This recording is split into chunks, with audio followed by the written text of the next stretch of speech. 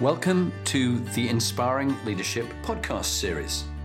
This is aimed for you aspiring leaders, whatever level you're at, whether you're beginning out in your careers as managers and leaders, whether you're in middle ranking roles, or whether you're CEOs and chairmen of boards. There's always something we can all learn.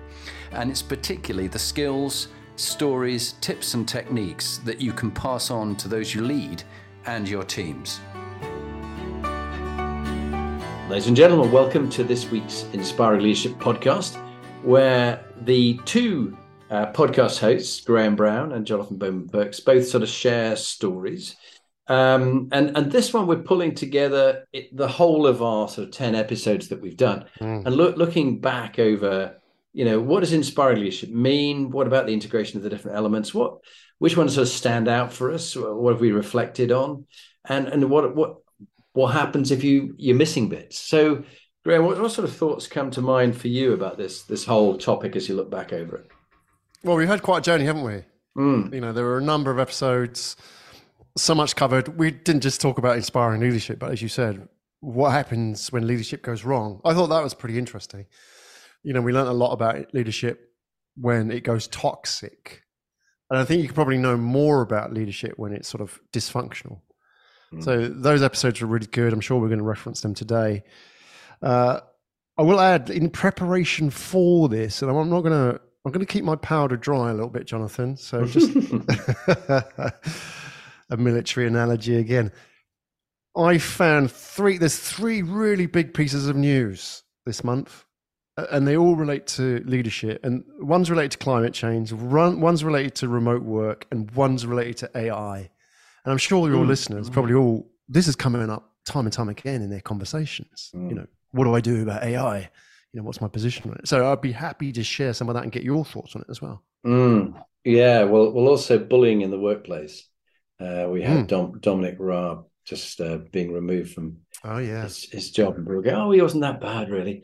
So let's have a look at that aspect, because people sort of see it a bit of sort of muscular Christianity, or whatever they want to call it in whatever terms. That just being a bit strong. He was just gritty. No, he wasn't. He was a bully.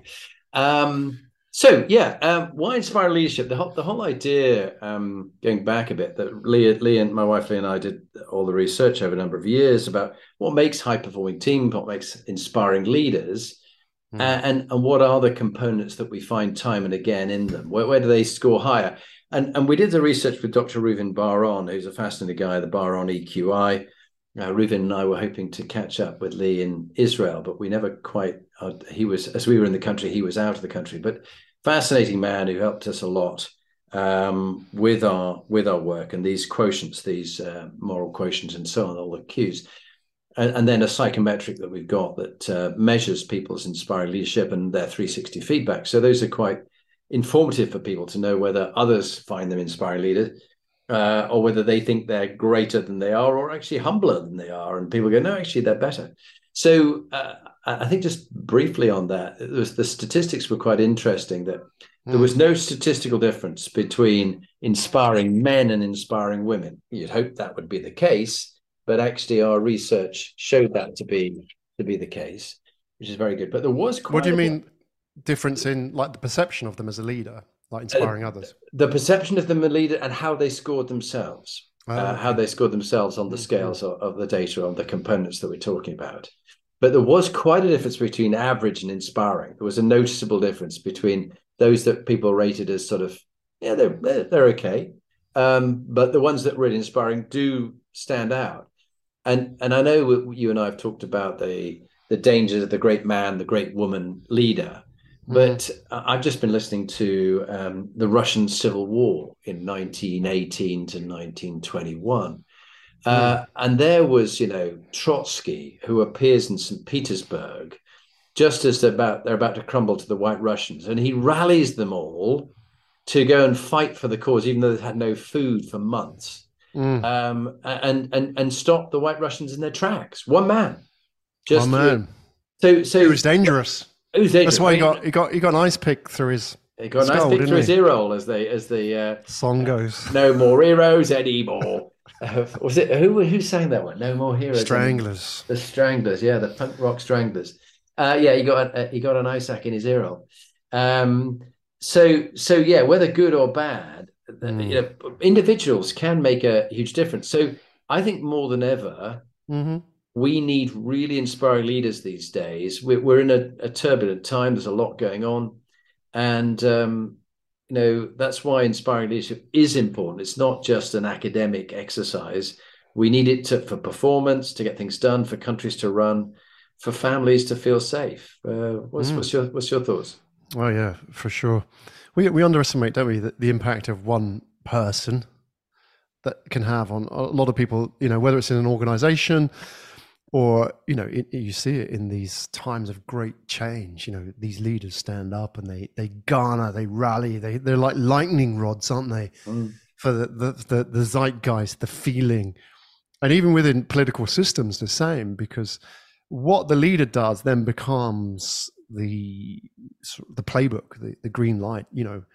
When you have a leader who's effectively challenging the validity of a system and the laws, then it green lights all the minions, normal people like you and I, to do the same. And so, that's why you'll get people up in arms and storming the Capitol, like we saw a few years back in the US, an insurrection, because you have the CEO, a leader who says, actually, it's okay to challenge these laws. The whole system is, invalid. So that's the effect of a leader. And you then have that perpetuated through, all the kind of coterie of advisors and the media around people. It's the same within a company, isn't it? That one person can have an effect. It's just words, but the words that they say set the tone.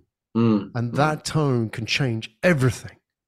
Yeah. Even as you see in the Russian, in the war, hundreds of millions of people.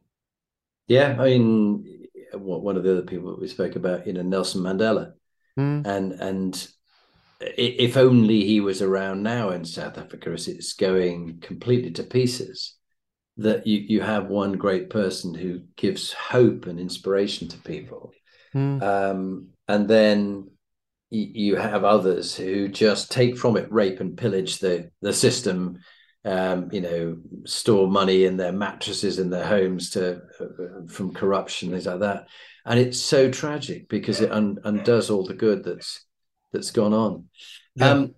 And I think that the other thing that we were talking about is when things go wrong. The other thing I want to talk about is also leadership myths. I had a lovely session with Andrew Griffiths, Royal Naval Officer, who's also a leadership colleague. And he said that there are a number of leadership myths that we're all told that this is so. Actually, it's not. And we've shared a few of those. We haven't actually called them leadership myths, but I think those would be quite interesting to talk about. But before we do that, just thinking about this whole point of that we're trying to get people to be inspiring and have these elements, these components. But what if one of the bits was missing? Does it matter? Which one's the most important? And are the others just nice to haves? I mean, I think particularly when MQ, moral quotient. Yes, that's what I was thinking. I think when integrity is missing, everything unravels. And I was with leaders recently, and they were talking about experiences they had, and it reminded me of one of the banking CEOs I was working with. Talked about the PPI selling, that people were given this insurance they didn't need to protect their whatever it was, a mortgage or something like that, and it got a lot of money for the bank. And they began to realize quite early on that this was immoral, to be selling this insurance, PPI, to people, but yet at the same time, it was making them a lot of money. Yeah. And so they realized it was wrong, but they carried on doing it because it made them a lot of money. They didn't want to be the first one that stopped that huge cash flow that was coming into the bank, all the banks, many of the banks. and somebody eventually, I knew the person who eventually called it, go, we can't do this. This is immoral. But only just before it came out, a bit like Nicola Sturgeon going, I'm just, I'm just going to spend more time with my family and my mother's motorhome. Get disappeared in the Russian sense. That's right. That just before the scandal hit, they decided to do something about it. But I think... But what was really interesting in that moral episode was that what we dug into a lot of cases of toxic leadership or when it goes wrong in business and politics, and there was never really, a binary event where a line was crossed, where people said, before it was legitimate and afterwards it was criminal or immoral. It usually is like a gray area, isn't it? And it's a creep, isn't it?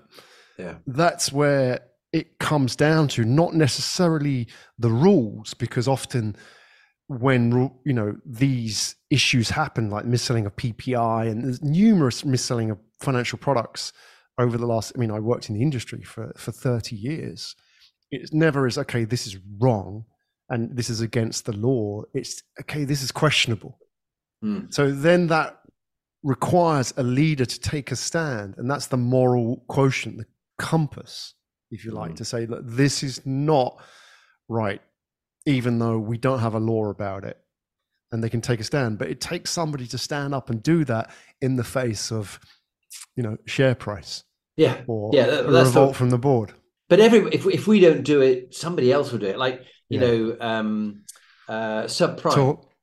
mortgages. You're like, or Tour de France. I know you're a cyclist, Jonathan. Oh, yes. Buying a bike. There you go. Like, well, I was doping. So everybody was doping. So, like Lance Armstrong, was he a villain because everybody else was doing it? If he didn't dope, then he wouldn't have qualified for the Tour de France. That moral stand is questionable, isn't it? Because it's basically saying, well, everybody else is doing it. It's okay. But you should know in yourself, isn't that? That's the moral quotient, isn't it? You know in yourself it's wrong. I think so. I think this and when you let the compass needle drift, the true north, and it just a little bit, no one will notice. He says just this one, it's little by little you unravel. It's almost like getting hold of a thread in the jumper, and you just begin to unpull it, and soon the things up, and you just got the neck piece left. It's the same with the moral compass and doing the right thing. And take the PPI. People in America said this is immoral and it's wrong, and you cannot sell PPI. But they in Britain carried on for about another year. But yet they'd seen it in America, but they went, but let's carry on. It's too much of a gravy train for us to stop it. So what's that, like a policy protection insurance or something? What is PPI? That's right. Yeah, I think that's what it says. I'm not sure. It's kind of like selling phone insurance, isn't it? Exactly. But they were selling it when people didn't need it, and they weren't checking whether they needed it or not. Had someone taken you through that? Had you been given the option of not paying for it? So I think it was always like stuck on as an add-on without actually people realizing they had a choice. So there's different ways of it being wrong, but I think so. So what's we always try to take this back to what's the practical tip for people listening. I just think we've got to check in with our own moral code and go. I find it useful now, and at times I've got it wrong. My moral compass, I've got it wrong, where in the rush to do things right and look good, you cut corners. You begin to justify it to say, it's okay because of this. I've got to do well, so I'll just do this. And I think you almost need, what I found helpful these days is having almost like a mental team of your moral support team, like my late father, Nelson Mandela, Richard Dannett, people like that, John Griffin. Just imagine that my mother, that they were sitting around me, watching me as I made a choice on something or did something or said I was going to do something and hadn't done it or whatever it might be. And I go, would they have been proud? Would I be proud of what's going on? And I think it's needing that moment. We all need that moment to check in with ourselves against some kind of benchmark, some kind of litmus test. What works for you? Yeah, I like that idea of like a mental, almost advisory board, isn't it? And if you look at how these leadership problems occur, and usually at the time, their reference points are their own people. That's the problem, isn't it? That they're looking at each other, and those references points become detached from moral reality. And I've mentioned it a few times in this podcast, but go back to it. In Malcolm Gladwell's book, Talking with Strangers, he talks about the holy fool. Now, the holy fool is sort of an avatar, an archetype, your Jungian archetype, who basically appears in stories, and like the Hans Christian Andersen Emperor with No Clothes, it's the kid who sort of exists outside of the system and therefore doesn't play by the rules. And Gladwell's example is to do with, again, with it's the story of The Big Short and all those kind of financial frauds where people have called it out. And going back to Lance Armstrong, the chap in question, David Walsh, was the Irish journalist who, in the early days of Armstrong's rise to fame, was challenging the numbers. He said, look, this is impossible. You can't go from where he was last year to where he is now. And look at his performance. It's just inhuman. There's something going on here. It's not right. And he was standing up at the press conferences and challenging it. And as a result of that, he got excoriated. He got excommunicated from the whole cycling community effectively. So he's the holy fool in that instance. But he was vindicated years to come when Oprah gave a platform for Lance to come clean and confess. He was vindicated. He was right. But for all those years, he was saying, this is not right. This is not right. This is not. This is immoral. Something's wrong. And he took all that flack. So that's the challenge, isn't it, Jonathan? That is the people that do stand up and challenge things for the sake of the moral compass end up getting ostracized. Yeah. Well, I mean, time and again in businesses that I know of, there's always the friend of mine was a whistleblower of one of the big investment banks, and they've tried to nail his skin to the wall. And what they rely on is people giving up. After a while, they try hard to fight the system, and they just throw more money than anybody can ever afford, more lawyers, everything at them, until the people go away. Or look at Donald Trump with his, Stormy Daniels, paying people off. And so it is. This is back to that sense of what's right and what's fair. It isn't fair that the rich and the more famous can either have people disappear, or they can, if they're in a company, they can blacken their name. And they just, those people don't know they've been blackballed, or as it were, blackballed, by the way, is when you're in a club and everybody wanted to vote for you to join as a member. You got black balls and white balls, and you'd put the color ball you wanted. And if you got one black ball in the bag, you couldn't join.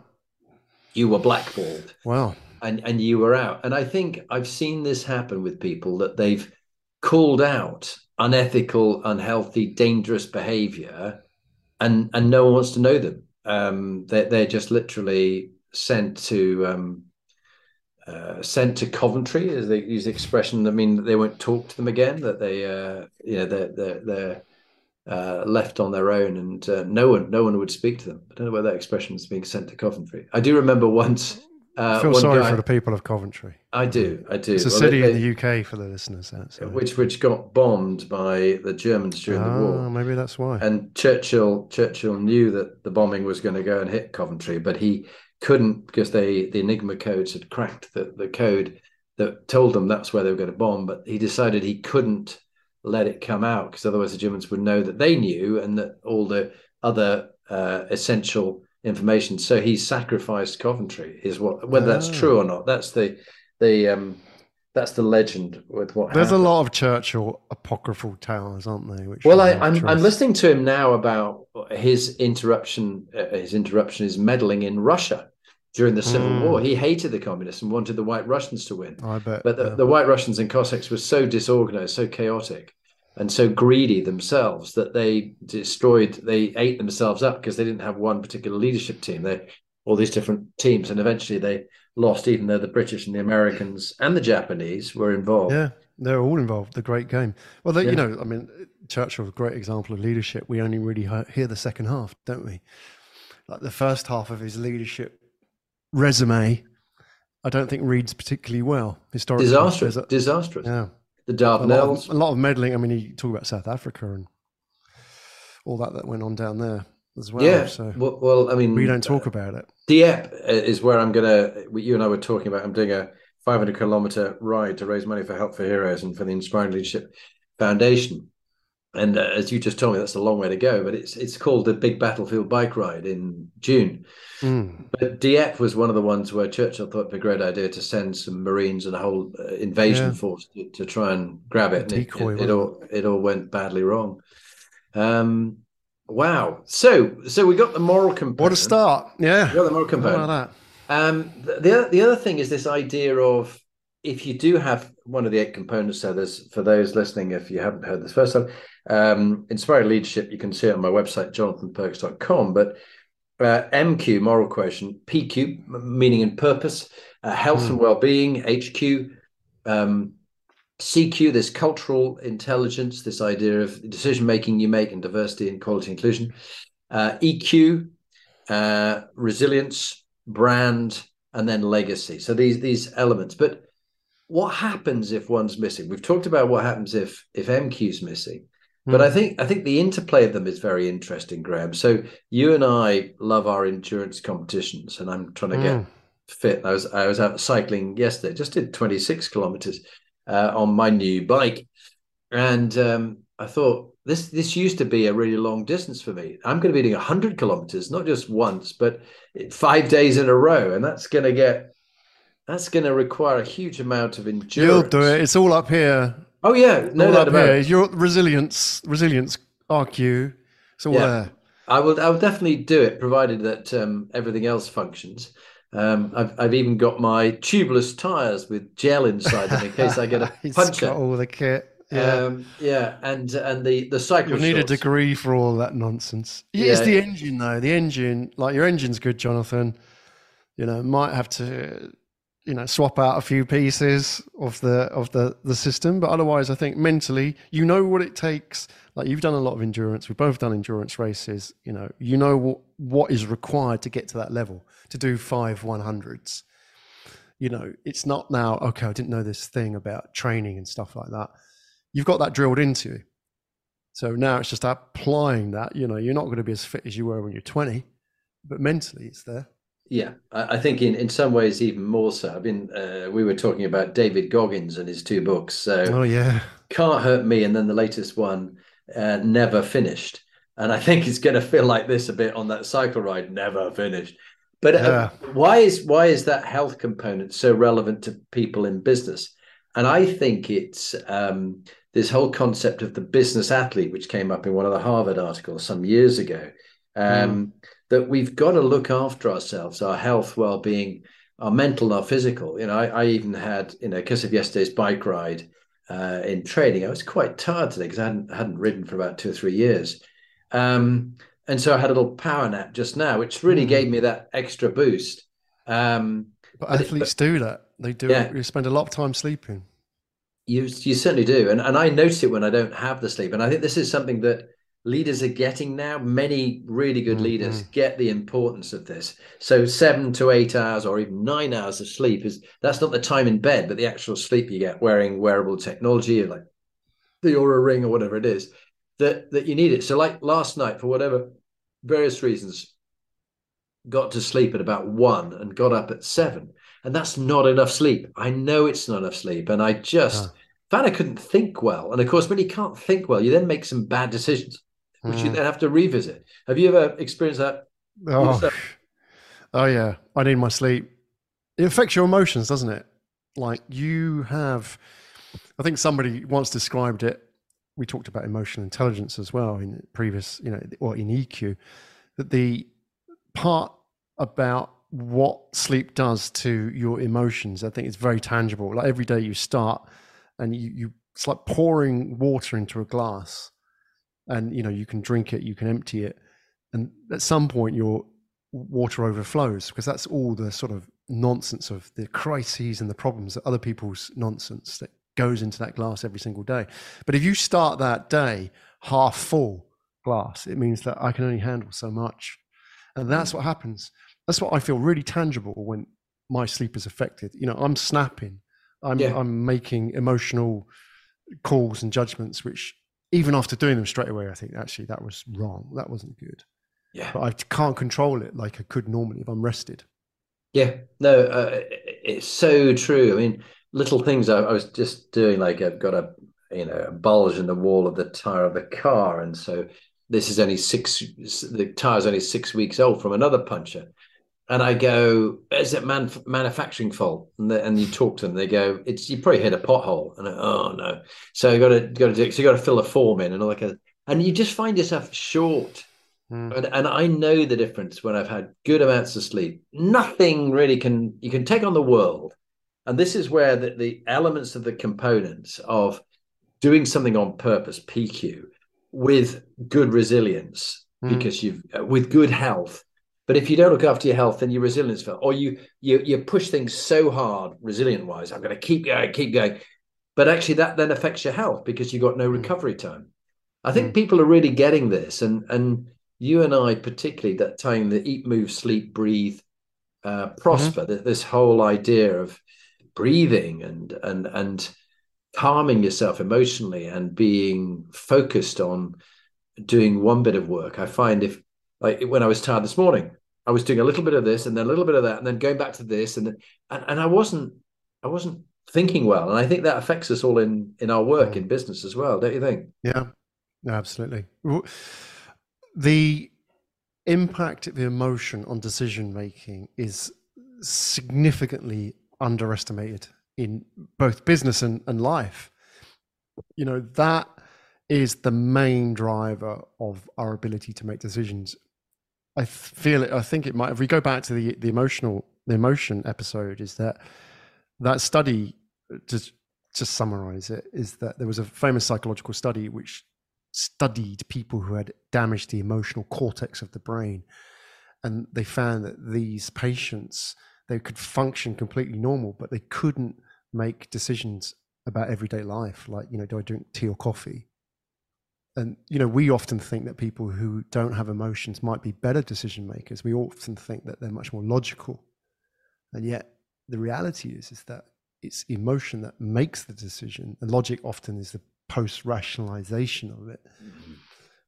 There has been a movement in recent years to kind of rewrite that a little bit, but for our generations before, emotion was always seen as a sign of weakness. Those days when you would hear on the news of a politician getting stopped driving for being tired and emotional. It's a euphemism for being drunk, isn't it? Yes, or women it was, isn't it? being criticized for being too emotional. That's the reality that we're trying hard to leave behind, that sort of narrative, and realize actually how powerful emotions are in making decisions. And there is a sort of we have to somehow marry the two. That, how can we talk about emotions in that very positive way? And yet there are negative emotions as well, but not, suppress them, see them as a bad thing. Because they lead to poor decisions or good decisions. Now, I think in decision making and thinking, you need to allow your emotions to be there. If you suppress your emotions, you stop thinking.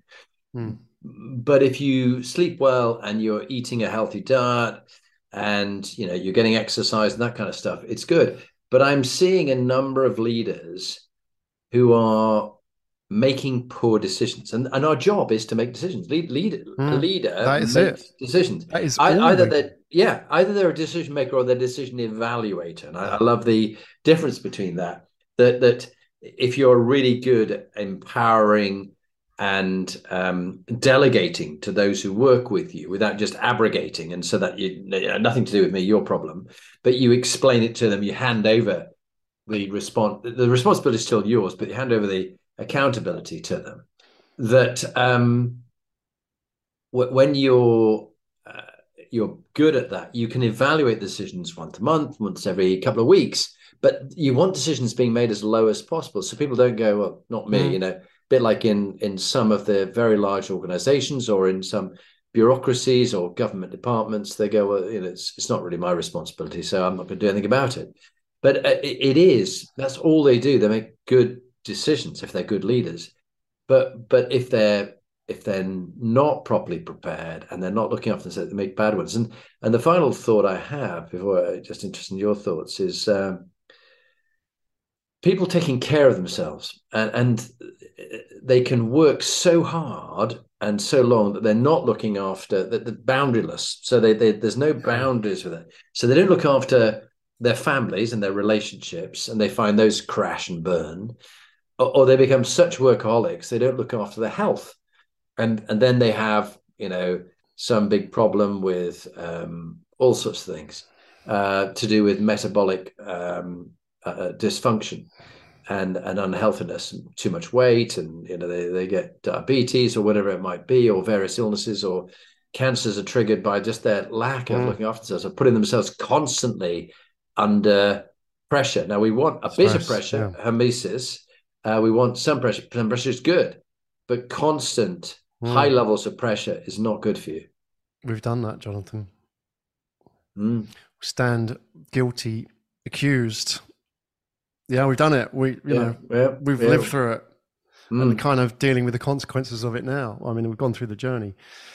On the conversation about emotion and decisions and leadership, I want to share a news item that has surfaced, which is a little bit unbelievable, but I would like your opinion on this, because I think you've seen similar in different guises under different technologies. Okay, so the backstory to this is that there is an American digital marketing firm called Clearlink. That's of no consequences, but the CEO, James Clark, so remember that name, he recently went public in quite a high profile interview, which features on Forbes and Fortune. And this is what he was saying about remote work and his team and decision making. So I'd like your thoughts on this. He said, some of our developers could be working for two different companies, and that's said in a negative way. We don't know. We hope that's not the case, but we don't know. Many content writers today are now exclusively using AI to write. I can do that in about 30 minutes of an 8-hour workday. So what do we need to do? Let's put out 30 to 50 times our normal production. Now, bear in mind, this is the same guy who sent a memo to his employees who lived within 50 miles of the company's new headquarters in Salt Lake City, that they must start working in the office 4 days a week. And he even praised one employee for getting rid of her, I know this will hurt you as a dog lover, of her pet, such that she could meet the in-office mandate. And he said that most of his people, remote workers, were not working hard at all, and claimed that some had quietly quit but are taking a paycheck. Now, I don't know if this guy knows anything about social media, but news, bad news especially, travels fast. You've met people like this. How would you analyze this leader, and particularly his emotional skills? Well, of course, it's very interesting. Office Optional is a book that I read early on and got the author, who's just gone out of my head right now, but he was the CEO of a business that for 3 years before the pandemic, they'd never had an office. They got about 1,500 staff in America. Larry English, thank you. Well done. And Larry, very nice guy. And he was sharing, as the pandemic just started, what they were doing. And, 3 times a year, they come together for about 2 or 3 days. They even have a band that meets up, having never met before, apart from, a third of the way through the year. And so Larry was saying that, this is quite, quite possible. It's quite healthy, and quality of life will improve and production will improve. And I think for a number it has. But then there's others that are beginning to realize that there is a cost to it for many organizations, that the new joiners don't get to meet anybody else, that some people, while many of the introverts are very happy to be at home doing their own thing, and would like to have their own cubicle if they were in an office, there is many benefits of people being together. Yep. I was just talking to a client the other day, and generally working from home, but she said she really enjoyed the day when they were all together, a group of about 7 of them.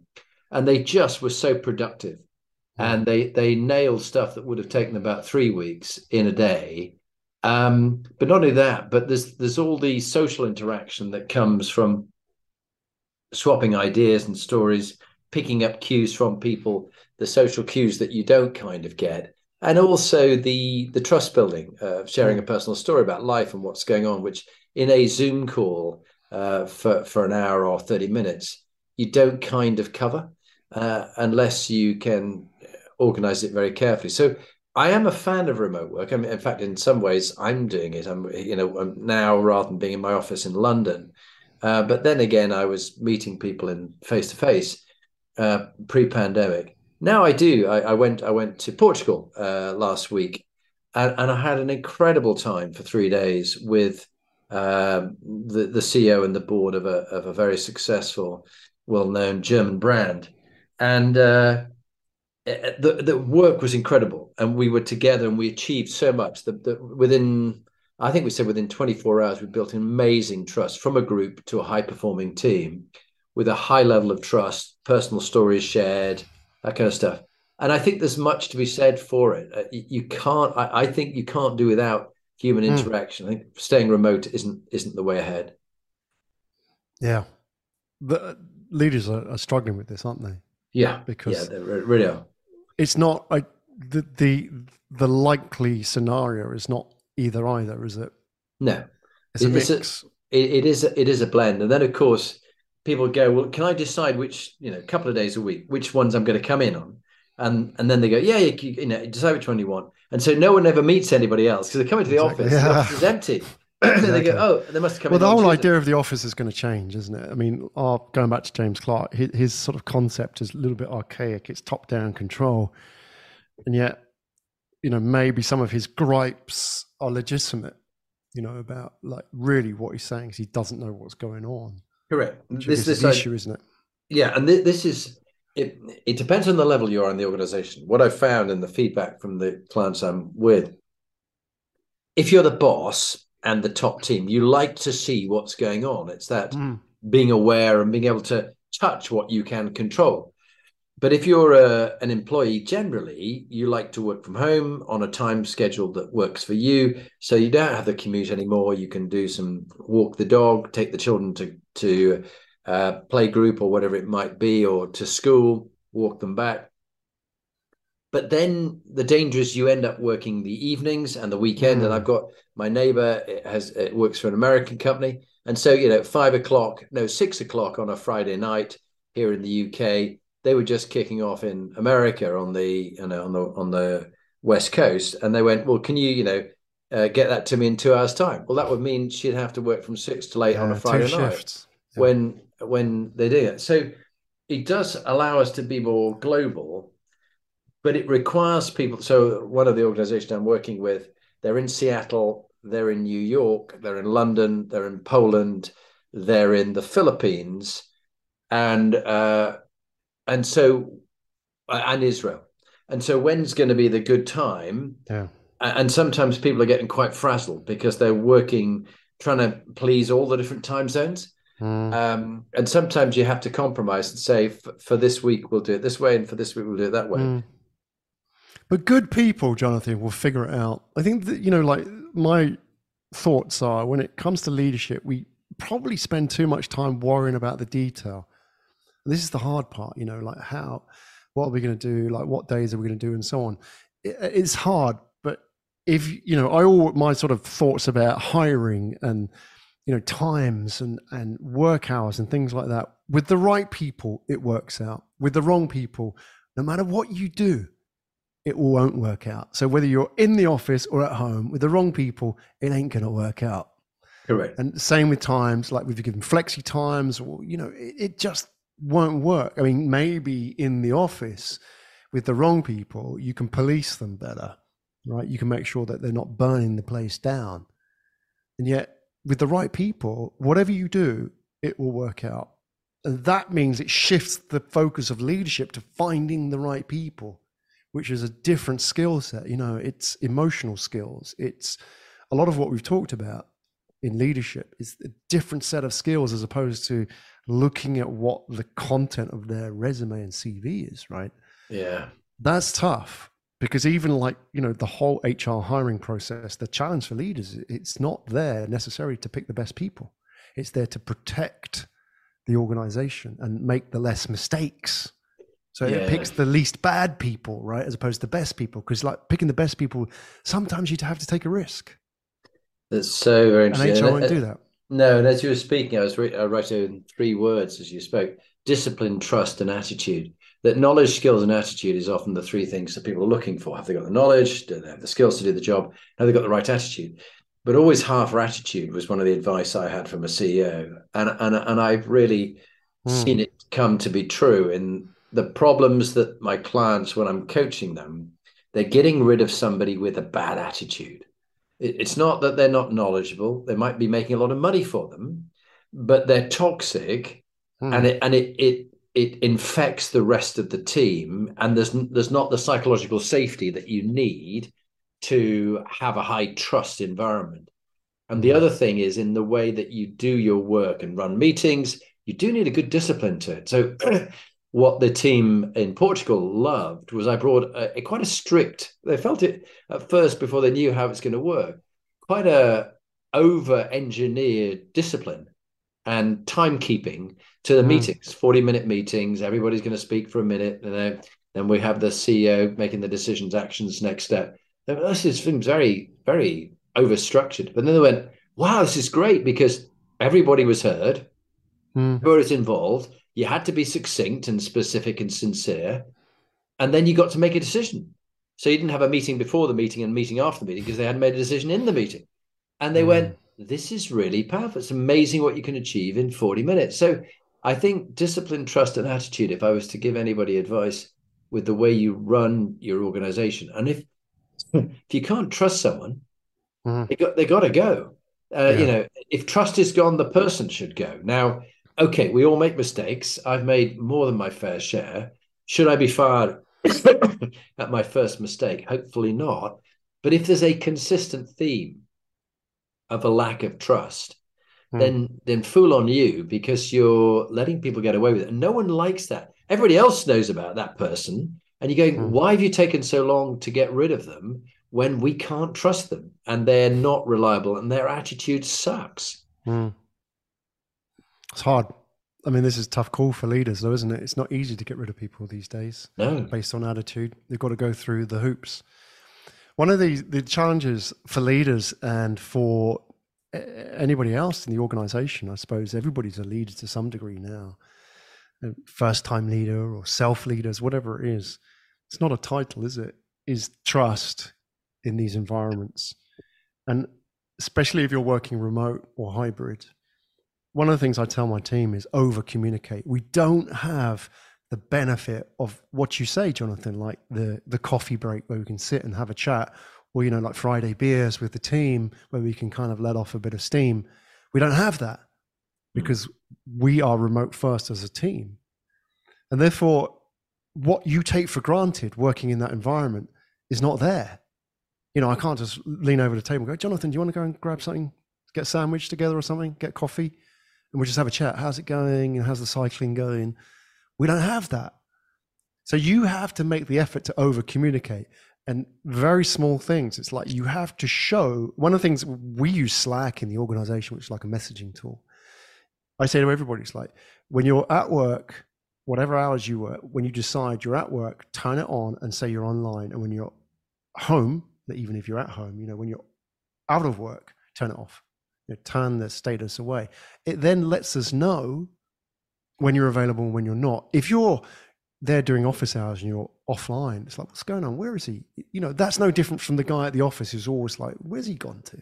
He's like sloped off somewhere, right? Mm. We have to think about that and over communicate and build trust. And leaders have to do that as well. We have to show what is expected. We have to say, look, this is the reality we are in now. We don't have that luxury. So we have to take the practical steps to communicate with each other and overdo it. Nothing is under communicated. Yeah, it is a whole interesting area about the amount of social media you have, but can you trust someone? And one of the cases with a leader, and there was a toxic individual in the team, the leader was rather blindsided by them because that person sucked up to them, and that they made a lot of money for the business. So he forgave them for their toxic behavior and the fact they weren't living the values of the organization. And as I began to do the 360 feedback with people, and I talked to them about, their strengths and their areas to develop, and their 360, what feedback they'd had, and how they saw the team, what was working well about the team and what would make it better, you get a really good view. And I was able to play back to the CEO, talk to all 14 of your team. And this is what I see. And the HR director listened in as well. And she went, "You've nailed it. How did you get this view? You've only been with us, a couple of weeks." I said, people will speak to an independent third party. This is why 360s, verbal 360s are so useful. And they'll say much more than they will to the boss. And so when the boss then went, so this particular person is a problem. Yeah. So he then goes and talks to a number of the others about this person. What should we do? Oh, no, they're fine. So they backtrack because they're talking to the CEO. Of course, they won't say what they really think. This is a bit of a problem for the CEO. Why won't they tell him what they really think? But they'll tell me. So I think 360 is incredibly useful by an independent party to get the view of who is really pulling their weight and who do the others feel. Why is the leader letting this person, like Dominic Raab, bully other people and get away with it? But we all know it, and they see the leader as weak if the leader doesn't deal with the issue and just sits on it and forgives that person time and again. But they wouldn't forgive anybody else. But they're blindsided to that particular person, and they forgive them their many inconsistencies and their lack of integrity and their bad behavior and their toxicity and the way they treat other people. Not acceptable. This is the problem for leadership, isn't it? Blindside, blind spots. That's why you need your mental sounding board, better reference points. I think so. But I'm interested. You've done some rather good posts recently. I do enjoy reading what you put out. It's always succinct to the point, but thought-provoking on AI.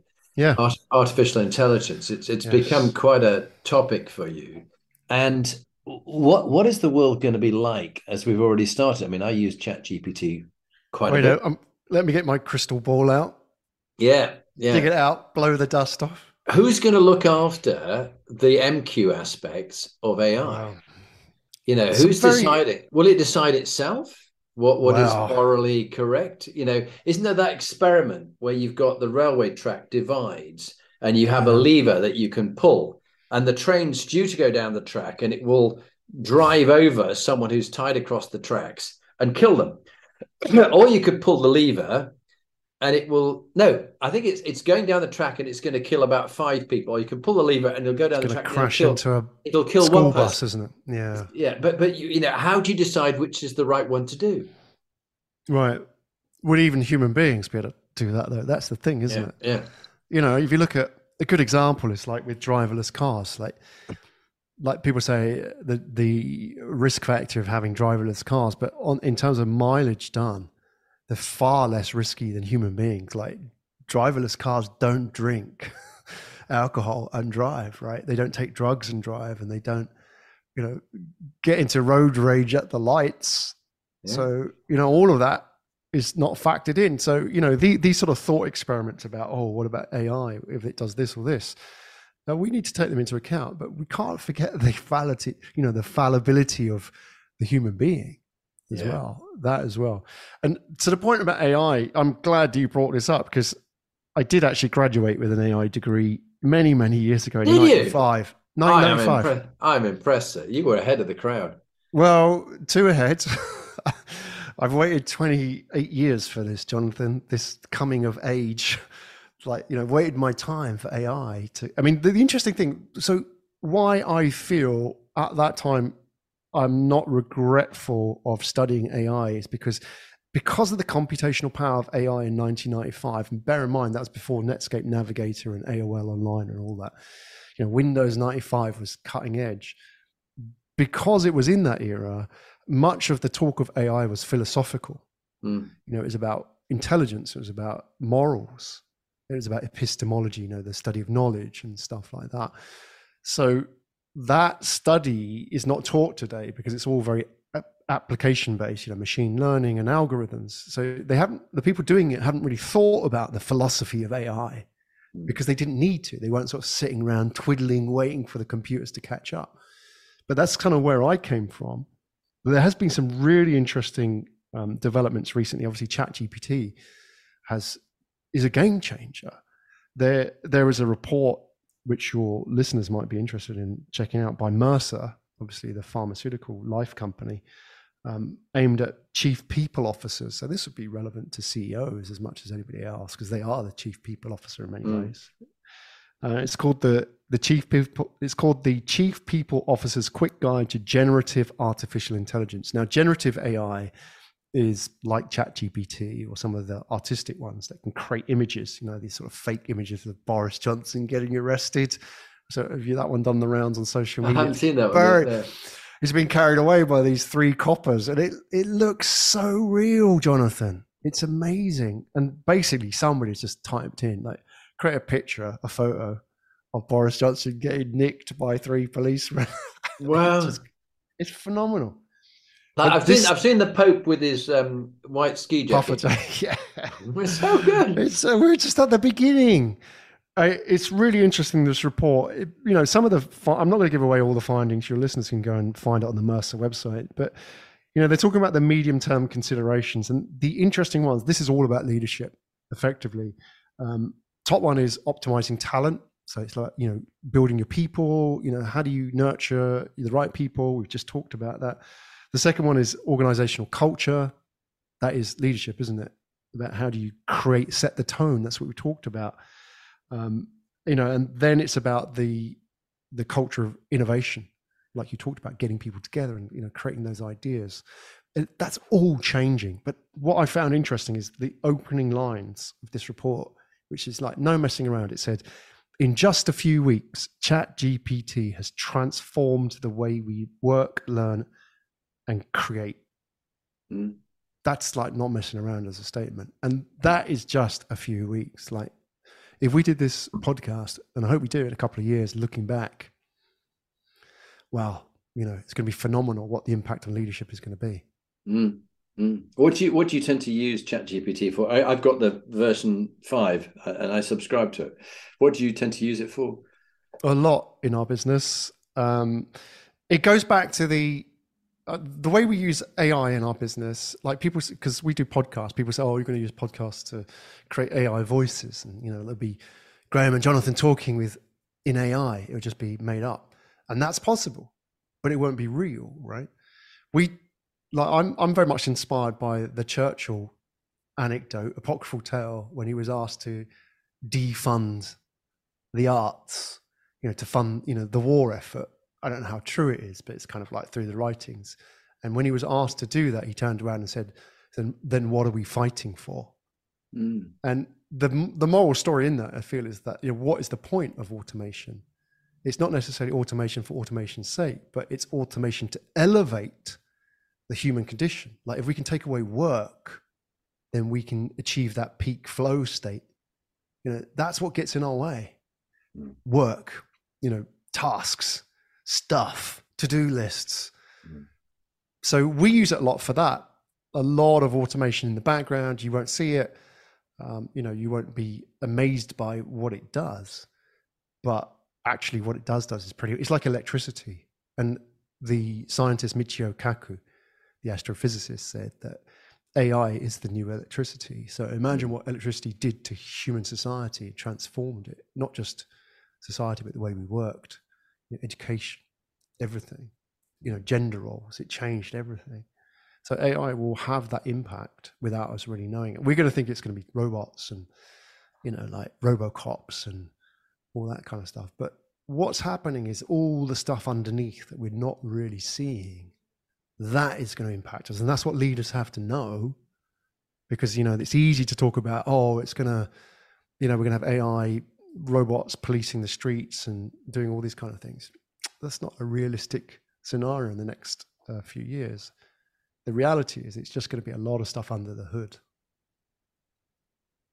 But it's fascinating. It's a fascinating area, and I'm really pleased that you've sort of come into your own in this whole topic of AI, and I think it is fascinating, particularly when you think about the wasteful time that we spend trying to look stuff up or whatever it might be. I found it very helpful to get sort of quick answers to any questions, really, pretty much that I ask, apart from things that are trying to talk about something that's happened today or tomorrow, because its research went up to about, was it September 2021? But then it does actually give you answers about things in the last 2 or 3 years as well, even though it says it's not got the data, because it does it. I find it great on things like book reviews and stuff like that, and the top tips from a whole book. I was hoping to be able to write my book from a collection of the words of my podcast. And I think eventually I will, but it can't do it at the moment. And its accuracy, it's getting better and better. It knew all about my father and him being killed in the air crash. It got the aircraft wrong, but apart from that, pretty much else. Those are called hallucinations. Correct. That's what it's called. Is it? The technical term. It hallucinates a lot. And we're not talking ayahuasca, Jonathan. Yeah. We're talking like it makes stuff up because it doesn't know what's real and what's not. Yeah. I would say the interesting thing, where we're going next with this, Jonathan, for your listeners as well, for leaders who are kind of trying to understand and get their head around it, ChatGPT is like, we can see it tangible, like Jonathan uses it, like lots of people are using it that aren't, data scientists. The next step is what's called AutoGPT. That is going to change a lot of things. Now, AutoGPT, for those that don't know, is it's like a next level of GPT, ChatGPT. What it does is it takes the same underlying technology of ChatGPT from OpenAI, the company, and it creates automated bots. So what you can do with ChatGPT, you can type in and say, give me like 10 suggestions for planning a wedding, right? And it will give you, what you can do. What AutoGPT can do is actually plan the wedding. It can take that, and it's connected to APIs, interfaces, the internet, email addresses, and start doing it for you. Now, that is something that leaders have to know, because there are a lot of jobs out there that are really just filling boxes. They might be a lawyer, a very well-paid box filler. But think about it, that is going to fundamentally change work. AutoGPT is the beginning. Like ChatGPT is just kind of like the plaything for us, right? Wow, I think that's really interesting because,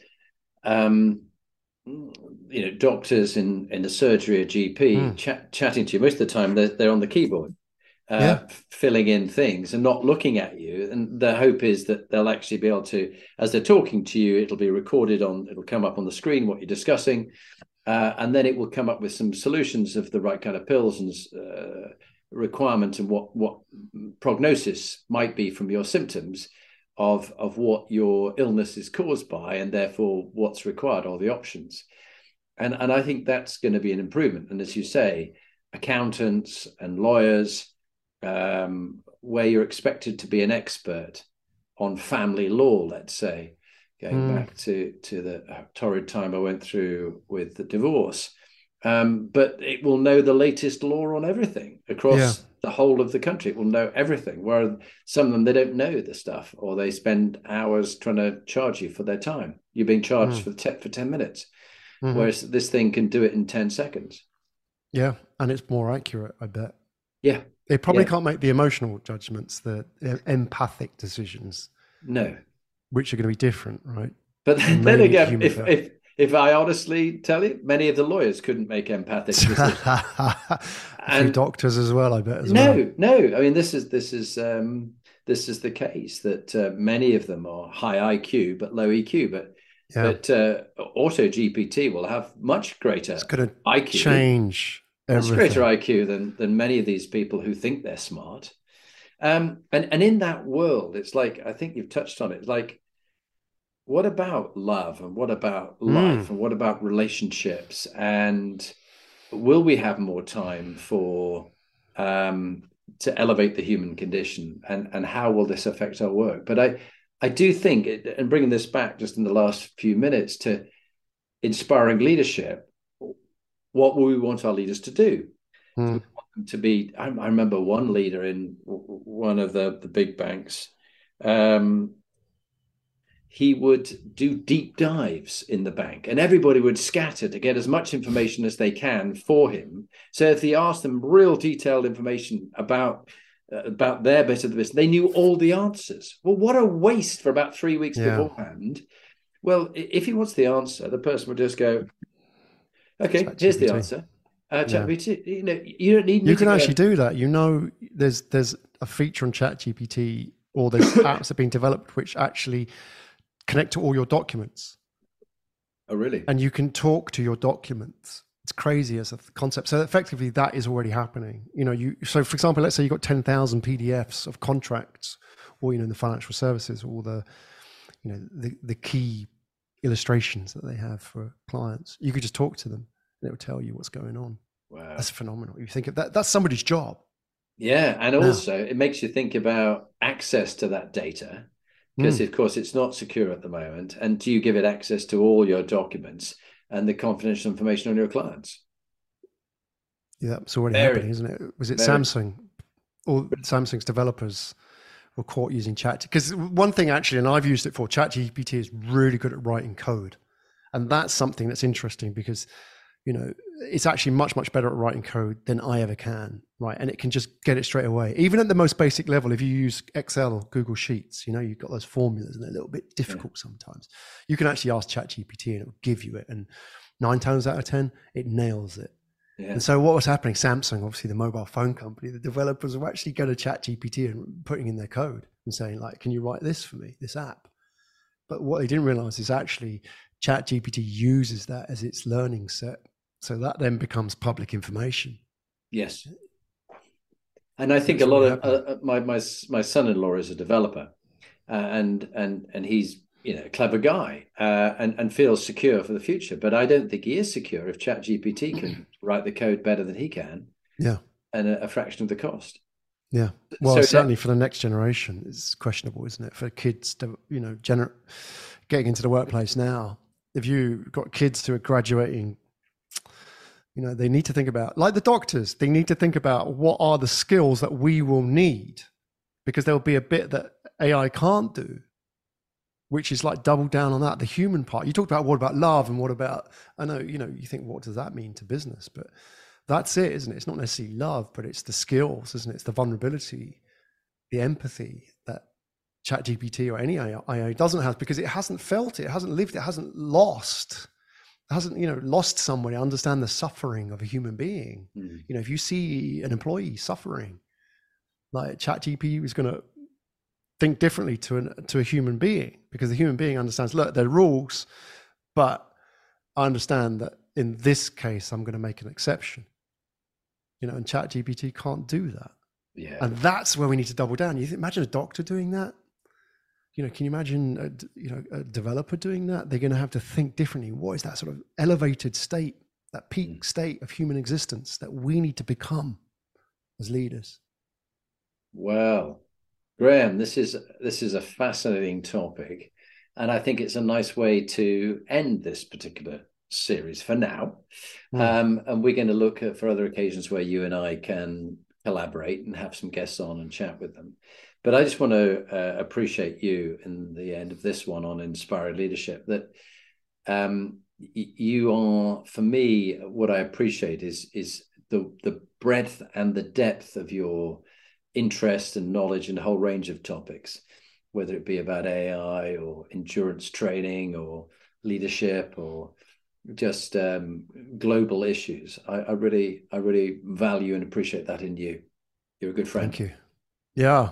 Well, it certainly has been a journey, hasn't it? And hopefully chapter 1. It's not the last time. When you invited me to do this with you, I was, curious at first. I mean, we hit off from the first time we did the podcast together, and then we thought we'd do this together. And this is going to be really interesting. But it's grown. Like, I've learned about you, and your adventures have inspired me. Maybe inspired me to kind of raise my game a little bit, especially on the endurance side now that the gauntlet is laid down. But I appreciate all of that. I've had a great time, and I've really enjoyed your company, and enjoyed sort of it's refreshing, your whole sort of mindset and attitude towards learning and challenging yourself. It's not sort of challenging in like, I'm just going to break through and I'm going to do 100K and then 200K and then 300K. We know those people, right?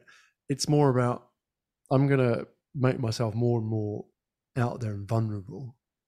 Like, I'm sort of almost living vicariously a little bit through you, seeing you just ahead of me, like doing all these things. Like, you went out to the jungle in Peru.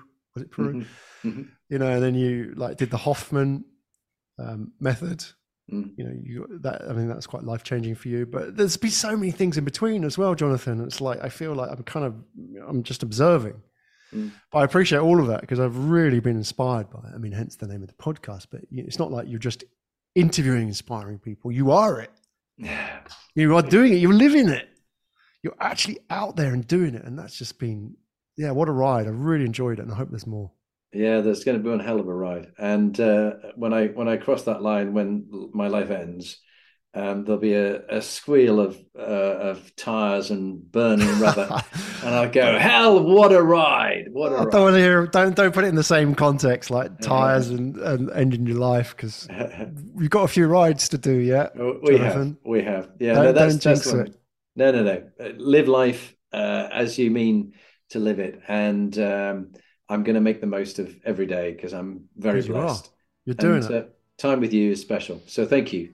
Thank you to our listeners for entertaining our exchange of ideas, and hopefully some useful tips that people can take away to think about their own lives and how you can be, everyone listening, how you can be more inspiring leaders to make a difference in the world, one day at a time, one person at a time. So thank you, Greg. Yeah, thank you so much.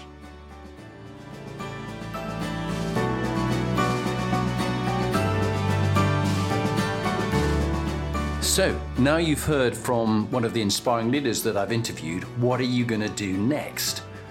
If you want to get some more free material, go to my website, jonathanperks.com, or follow me on LinkedIn, Jonathan Bowman-Perks. And there you can get access to my books, Inspiring Leadership and Top Tips for Inspiring Leaders. But if you want to actually do something about being a leader and constantly improving your game, raising your performance, get in touch with me about coaching you or one of your team that you want to raise the game for them. It's got to be people who want to be good to great, not people who you're trying to fire. And if you're looking for a motivational speaker, get in touch. Or if you want me to work with your team coach, I would be delighted to help you.